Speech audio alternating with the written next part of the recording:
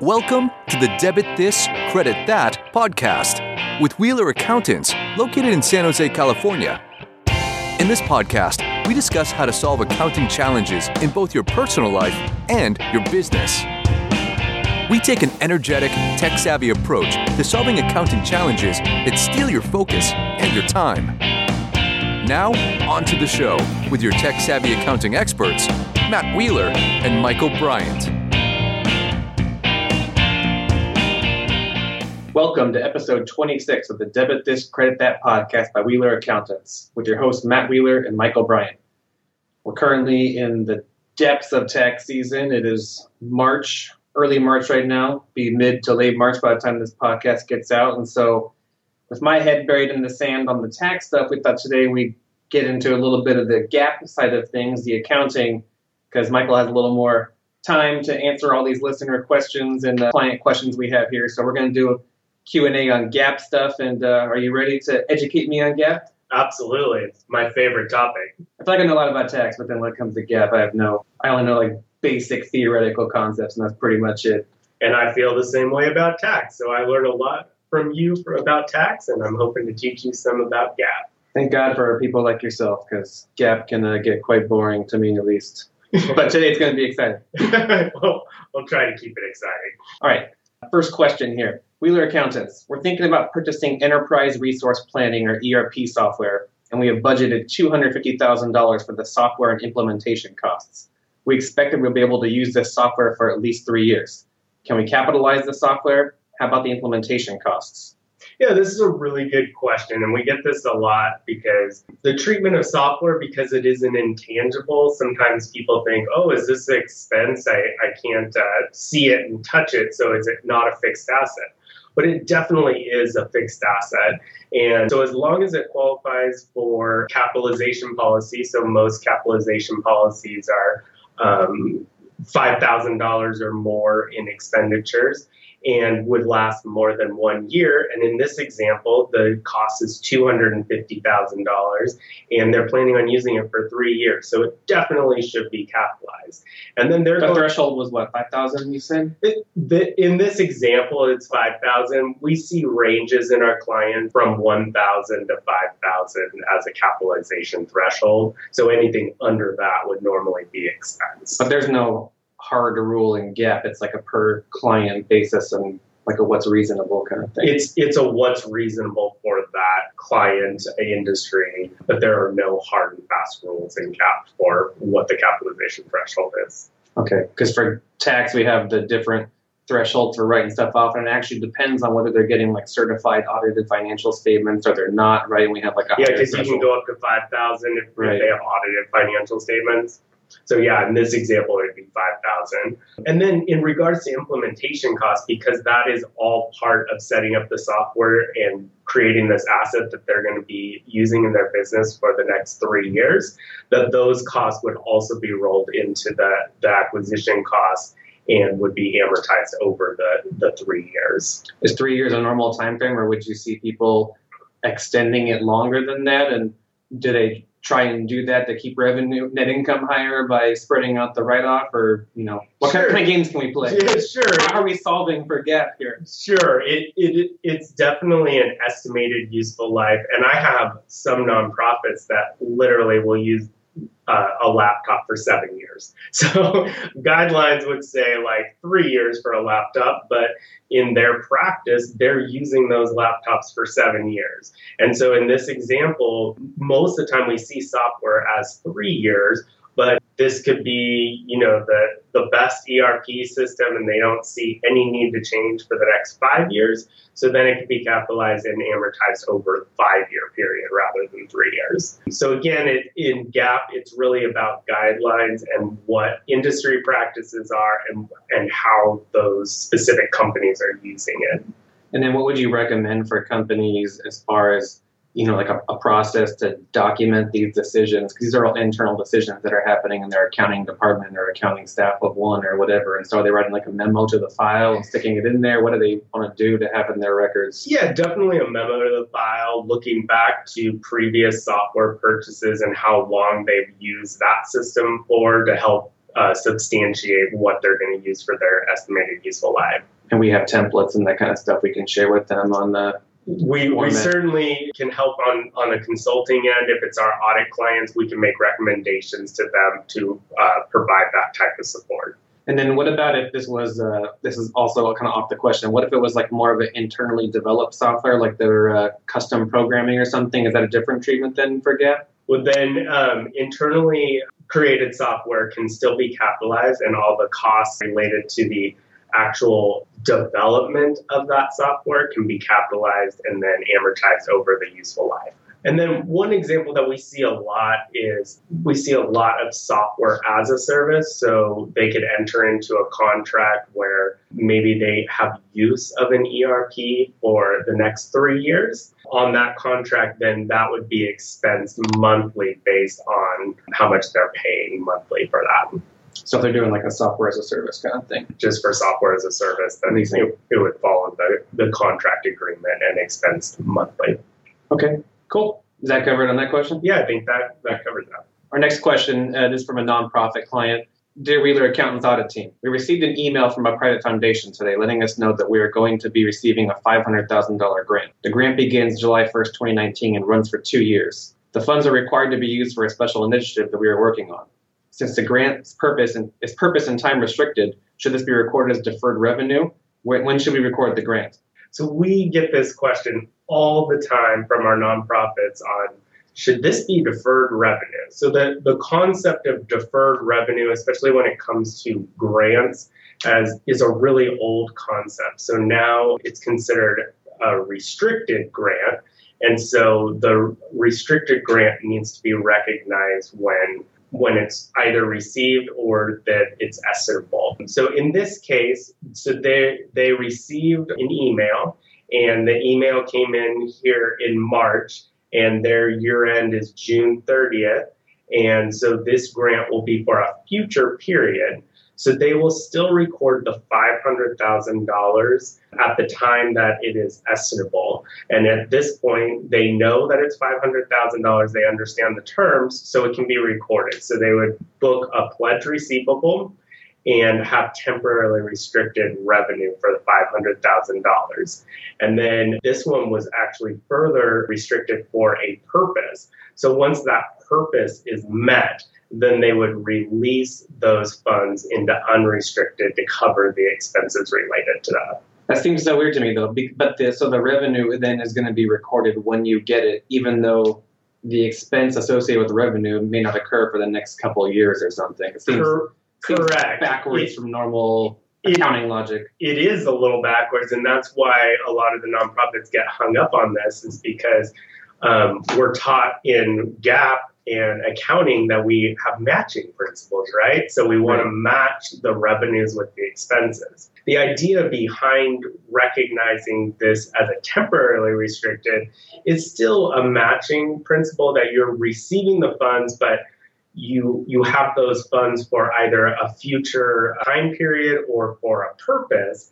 And then those funds are released into the unrestricted funds as they're spent, and covers those expenses. That's just the balance sheet classification thing. That is a balance sheet classification, correct. But the revenue is still happening up front when the money comes in. Correct. And is it because it's restricted that happens? What if there was no restriction on the grant and was just a general thing? Yeah, I guess it would still be revenue when you get it then. So in this example, say that they were told that they're getting a $500,000 pledge, and they're going to receive it in June.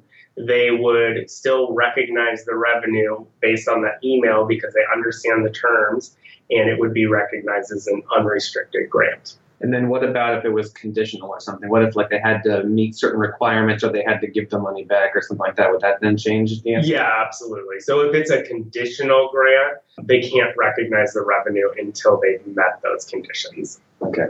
Man, that was not the answer I would have expected. All right, next question here. Hey, Wheeler Accountants, we're selling software licenses along with maintenance, and we pay commissions to our sales teams when they execute a contract. I've heard that under the new revenue recognition standards, ASC 606, we may have to defer some of our commission expense. Is this true? So there's a lot here, and we've previously done a podcast on revenue recognition, but the commissions are a whole separate piece of this. So let's peel this back a little bit. So the customer is selling licenses that are non-refundable and non-cancelable. The sale of the actual license is recognized when the software is delivered. Their maintenance is done under a 2-year contract. And so that revenue for the maintenance is then deferred for 2 years and recognized monthly as the maintenance services are provided. So then the direct selling costs, including commissions, would follow that same logic. So we would recognize the commissions related to the license portion at the time that the license is delivered. And then for the maintenance portion, that part would be deferred and recognized over the contract period. There's also indirect selling costs. So maybe there's a bonus pool that's related to this, and the VP of sales will get an additional bonus. Since it's not directly tied to a contract, then none of those costs have to be deferred. Those would be recognized as they're paid. Okay. So that, I mean, it makes logical sense, at least to an accountant. Now, there's some matching, right? Yeah. But we have a lot of startup clients, especially in the early phases, where they're kind of just running around like chickens with their heads cut off, trying to put out one fire after another and deal with stuff. And often we see back office and accounting is relegated to like one of the very last things they deal with because they're focusing on the business, which makes sense, right? They want to be focused on bringing in customers and making money. So it seems like some of this stuff gets so granular, it can like take a lot of resources from the company. Are there any suggestions you have for a company starting out on systems they can put in place or things they can do to help make sure they're starting to pay attention to this at an early stage, so by the time they do grow and they do need an audit or something, they're a little more prepared, can save on costs?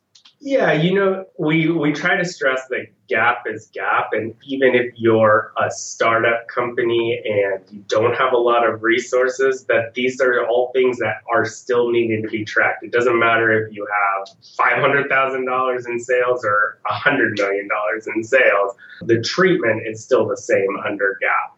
So we definitely recognize that these should be tracked starting out. We have templates to track the deferral of commissions. Commissions also need to be checked for if, say, the contract was canceled after 1 year and they weren't taking the maintenance anymore. Well, at that point, then the deferred commissions would be recognized. So it's something that needs to be kept up on. We have some pretty simple tools that we can use to help track that. But it's something that needs to be on the radar. And so even as a startup company, investing in your accounting is really, really important. In terms of like setting up the invoices and everything, like say they're using QuickBooks, you're having them set up different items in QuickBooks for the different types of revenue, like the license versus the maintenance and that kind of stuff, so you can then reporting on it later, like some of those kind of things that aren't probably that difficult to do in the beginning, but could definitely help, as opposed to just like having an Excel spreadsheet of an invoice somewhere and then entering it as a single line item in the accounting software, and then you got to go find it all later and break it out. It's a lot of man hours. Yeah, right? Such a good point.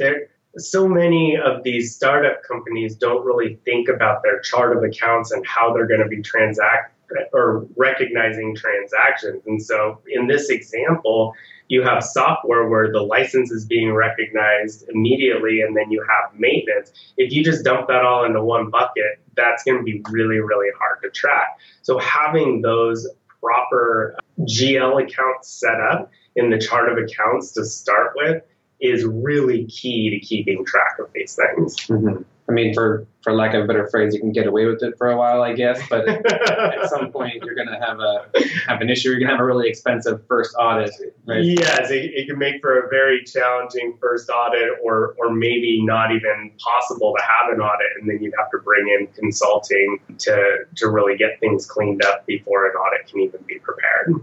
And that's somewhere where we'll step in. And, if it's a software company that's on a fast trajectory and doing really well, they're going to get an audit from one of the bigger, maybe national firms or something, right? But they're going to be paying a lot of money. They're going to be paying, $200 an hour for interns getting coffee type stuff to fix their revenue and go through stuff. Whereas they can they hire a firm like us or another smaller mid-sized firm that can do some of the audit prep and help dig in and clean up some of the stuff before the audit, so the audit's not such a mess and so costly, right? Yeah, absolutely. That's where we can provide a lot of value in coming into these tech companies when they're going to have their first audit or they're thinking that they might need an audit in a couple of years. That's much better that we can get in there, get things reconciled, understand their policies. If they don't have things documented, like we're working on documentation of revenue recognition for one company right now, it's like a 10-page memo. Mm-hmm. And the analysis all has to be done. It all has to be documented before the auditors come in. And so the more lead time that we have, the better that process goes. Right. It just makes for a smoother audit because the auditors are really coming in to actually audit, and they're not in this position where they're like quasi creating stuff for the client and audit. I mean, Yeah, we have to be careful as auditors. So we either serve as consultants to our clients or we'll serve as auditors. And we can assist our audit clients, but not at the same level. We can't be making decisions for them. We can't be doing the reconciliations for them. Mm-hmm. Or we can do that if we're brought on as a consultant. And if it's in the middle of the audit and they don't have capable accounting staff that they're constantly pushing back and causing delays, again, it's going to increase the cost of your audit. Absolutely. We see that all the time. Before we move on to the next thing, I have one more question for you on the commission portion. Do you find it often where there's actually different commission for the license versus the maintenance, or is it all kind of like one thing and you just do a pro rata allocation based on the total price? What have you seen in practice? So I've seen it both ways, actually, where there's a single commission. And then we do allocate out. Usually they'll break out. It's 20% of the license cost is the maintenance, and so then we would do 80% of the commissions would be related to the license, and 20% would be related to maintenance. Other companies spell out that if you sell a license, you're going to make 10% commissions. On maintenance, it's 5%, and so then we'll break those out separately as well. And again, just good sales records then on how you're allocating those costs is important. Exactly. Making sure that's documented. Sure. Okay, that was a big one. Next question. Hey, Wheeler Accountants, we've been carrying a large net operating loss, NOL, I know what that is, and research and development credits that have created a deferred tax asset on our balance sheet. How are the new tax rates going to affect our deferred tax asset? So this one took a lot of people by surprise because they do have these assets on their books. And they have future value, right? Because they're going to offset future tax liabilities. What many people were surprised about was that because there was a significant reduction in the tax rate, that actually reduced the future value of those assets. And so in 2017, we are seeing a lot of companies, when we're working on their tax provisions, actually taking a tax loss, so a write-down of those deferred tax assets, and increasing their tax expense for 2017 because those assets will not have as much value going forward. Mm-hmm. And, we're seeing in the news that, Bank of America took like a $2 billion loss on their deferred tax assets. So it makes the discussion with our clients a little bit easier that, yes, you are seeing additional tax expense in the current year, but you will have tax savings going forward because the rates have decreased. And I guess on the opposing side, if they have a deferred tax liability, they're going to see a positive tax benefit recorded. Exactly. And why is it 2017 that hits when the new rates don't go into effect until 18? Because at year end, we're looking at what the carrying value is and what the future benefit of that asset is. And because we know it's technically, it would be considered like impairment, right? Because that asset in prior year was worth more because the tax rates were higher. So if they're offsetting, say they have net operating losses and they were expecting to get $1 million tax benefit going forward, well, now they're not going to be able to get that full $1 million because their tax rate's lower. And so because we know of the impairment as of 12/31, that's when the expense is recognized. That makes sense. It's going to be used in the future periods. Yep. That's why we're We're taking all at once. Okay. Hey, look, your GAAP guy answered a sort of tax question. Did all right. Okay. Dear Wheeler accountants, I'm pretty confused on the accounting for our stock option plan. We've been valuing our stock option plan quarterly using the Black-Scholes model and recording stock compensation expense. What do I do when there's a forfeiture during the year? Also, what is the journal entry for when a stock option is executed? So this does puzzle a lot of our clients, and we see stock options used regularly with our tech companies. And so Black-Scholes is a model that is used to value the stock compensation as it's vesting. So many of our clients have stock options that typically have like a 4-year vesting period. And over that vesting period, the Black-Scholes model would recognize the stock comp expense.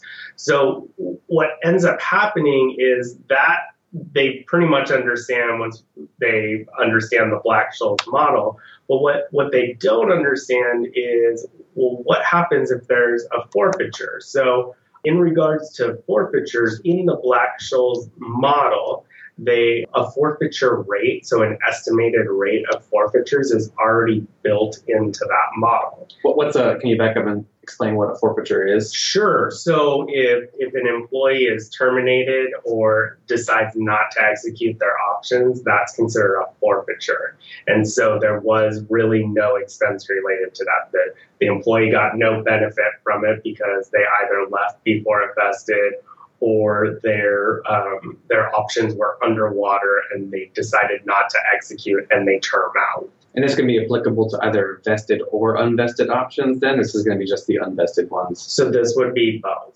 And so there's always questions, well, this employee terminated and we've recognized expense in the past for these options, but then they didn't execute them. So why are we not recording anything for the forfeiture? And so it's really because it's already built into the model. So it's kind of smoothing the expenses out over the vesting period. And if the forfeiture rate was really low, your stock compensation expense would be higher. Mm-hmm. And so that's a question that comes up all the time. But now we have under ASC 718, we have a new methodology that we can use. So we wouldn't need to estimate what the forfeiture rate is, and we could record when a forfeiture actually happens. And so there's some benefits to that because it's simpler and people aren't confused about, well, what do I do when there's a forfeiture? But the bad thing about that is then it doesn't smooth out your expenses. So you would be recognizing those forfeitures. If you had a bunch of forfeitures in 1 year, your stock comp expense is going to jump around a lot more. Do you think investors would find that more confusing? I think it's going to be more confusing for investors, and then more explanation will need to be given about what's happening with forfeitures instead of just declaring what the forfeiture rate is. Mm-hmm. And then we also get a lot of questions about, so what happens when an employee executes a stock option, right? And so because we are recognizing expense, basically the benefit that the employee is getting over the vesting period, mm-hmm. when they actually execute the options, then it would just be recorded at the option price. So for instance, if the strike price. So for instance, if they recorded a strike price, they executed on their options, and it was $1,500 in cash, and it had a 1 cent par value, and there was 1,000 shares. You would debit cash for $1,500, and you would credit $10 to common stock, and the remaining 1,490 would be recorded to additional paid-in capital. And the question that we get a lot of times is our clients are like, well, wait a second, those stocks are worth $15,000 at the time that they were executed. What do we do with the difference? And the answer is that it's actually already been factored in, because under the Black-Scholes methodology, it is recording the expense over the vesting period. So that expense has already been taken into consideration. And then when they exercise, you're just booking the actual transaction that's happening, which is the cash coming in, the cash coming in and the shares. And the additional equity issued, basically. Correct. Yeah. Okay, good. Let's see here. We got another question. To my favorite auditor, Wheeler Accountants. We currently have a PTO policy where employees that have been with the company less than 2 years receive 3 weeks of vacation a year. And after 2 years of employment, they get 5 weeks of vacation per year. Is it legal to provide a cap on the amount of vacation an employee can accrue? We also provide 3 days of sick leave per year. Can you remind me why we don't accrue this benefit? Yeah, so PTO seems to be a mystery to a lot of our clients as well, and just kind of understanding how that gets recorded. Certainly a limit is acceptable and actually recommended. So putting a cap on the PTO so you don't build up a huge liability for an employee that never takes any vacation, and it will also help encourage them to take vacation if they're not accruing anymore. So we usually recommend a 1 to a 1.5 times max. So basically in this example, the max that they can accrue is 5 weeks in a year. So we would recommend that they would put a cap at, say, 5 weeks to 7.5 weeks would be the cap. And so once an employee reaches that cap, then they would not be accruing any more vacation until they've taken some vacation. And then what about sick leave? So sick leave is a use it or lose it policy typically. So if the benefit isn't paid to the employee when they leave the company, then it's not an accruable benefit. So when an employee takes sick leave, then that's expense in the period that they take it. And again, because they're not able to accrue and get that paid out, that's why we don't accrue it as a liability. Okay. And actually, the client here asked the next question, which is what I was thinking also. We were also thinking about changing our policy to be unlimited PTO, like many of the other tech companies in Silicon Valley. What are the ramifications? So we just recently got this question, and we are seeing a trend with our tech companies in Silicon Valley. They're not only wearing T-shirts and shorts to work, but they're providing unlimited PTO.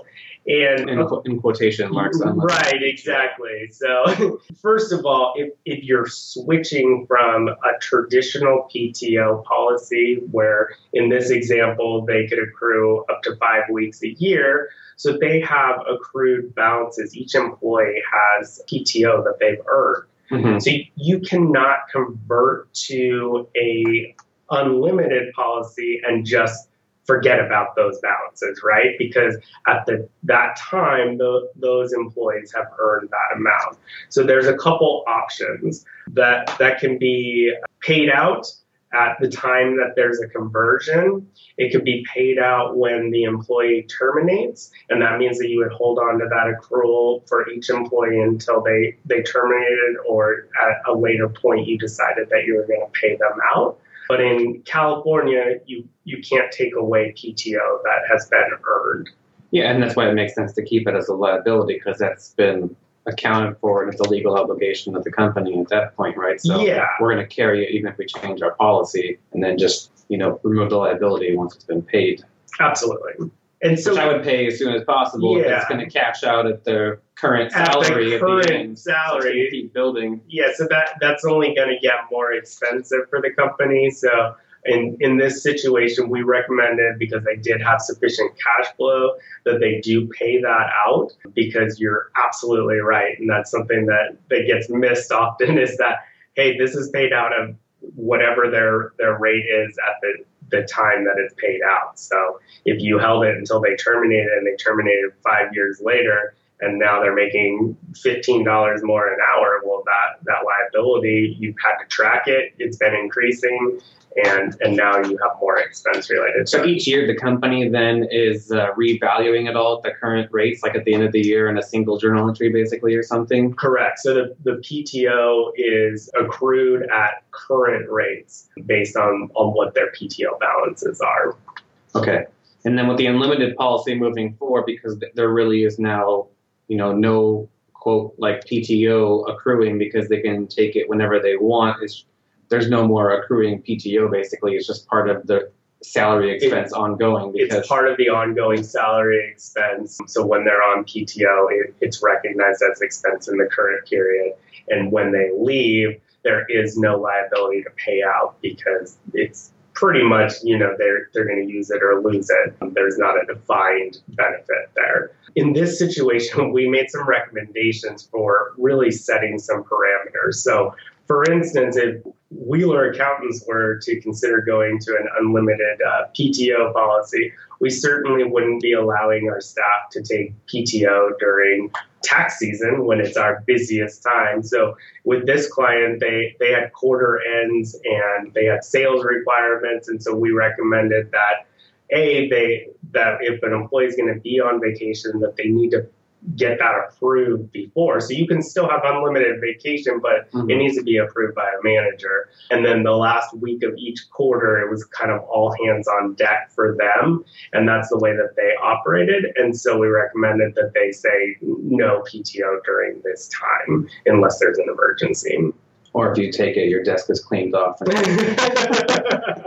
I mean, and also, I'm just also kind of curious, has companies seen people taking more or less or the same PTO under these new unlimited policies? Because I've talked to a few clients and friends and everything that are at companies that have these policies, and there's like an unwritten cultural rule, basically, that no one's taking vacation or very little vacation. And so it almost seems not genuine to do the unlimited PTO. Yeah, I've seen it go both ways. I mean, I've seen it successfully implemented at a law firm where attorneys are pretty much working anyways. And so if they're answering emails from the beach, or they are technically on vacation, but tend to be working through those vacations. And then for my other clients that have considered it just really doesn't have a huge impact on the amount of vacation. And there is some cultural understandings that you're not gonna just go and take 2 months off because you wouldn't be able to perform your job. And that's the key, is that, that your job still has to get done, right? But there's less tracking, which is nice. Having less, administrative work to deal with. Less administrative work to deal with. You won't have to accrue it on your balance sheet as a liability. So there are definitely some benefits to it. And if you have people that are more like in sales commission-based types, or even like, you and I, we basically have an unlimited PTO policy, but we don't get paid when we're not billing. So it's if you have someone more compensated based on production or what they're doing, then why does it matter how much PTO they have or get? Because it all boils down to what they bring to the table to the company. And that's how much very they're true. compensated. Very true. All right, one last GAAP question here. Wheeler Accountants, we are moving our office and have a few questions about the impact on our financial statements. As you may remember, we had some significant leasehold improvements at our current location. We had intended to stay in our location for 10 years, but our landlord sold the building and we need to move. The current leasehold improvements have a net book value of $25,000. Should we continue amortizing this amount for the remainder of our original lease agreement? So the answer here is no, because they are no longer going to be using those leasehold improvements. They do need to be expensed as a loss on disposal of assets when the company actually leaves the building. Mm-hmm. In this scenario, they had all intentions to stay there for the 10 years. So that was the estimated useful life. And keep in mind, it was estimated, right? So unforeseen circumstances came up, and so they need to charge that off in the period which they abandoned those leasehold improvements. Right. It makes sense. They're not going to use them anymore. Yeah, exactly. Next portion of the question. Our new building is going to require significant leasehold improvements. We estimate that the leasehold improvements will be $100,000, and our new landlord has agreed to pay $50,000. Do we record just the portion we pay? The lease is for 5 years and has one option to extend the lease for another 5 years. Should we amortize the leasehold improvements over 5 years or 10 years? The great news is that we negotiated 6 months of free rent, so our rent expense on our income statement for the current year will be way less than last year. Wow, yeah. You see a catch coming there, right, Matt? So the actual full $100,000 would be recorded as leasehold improvements. And so that the journal entry there would be that they would debit leasehold improvements for $100,000, and then they would credit accounts payable or cash, however they paid it, for $50,000 and deferred rent for $50,000.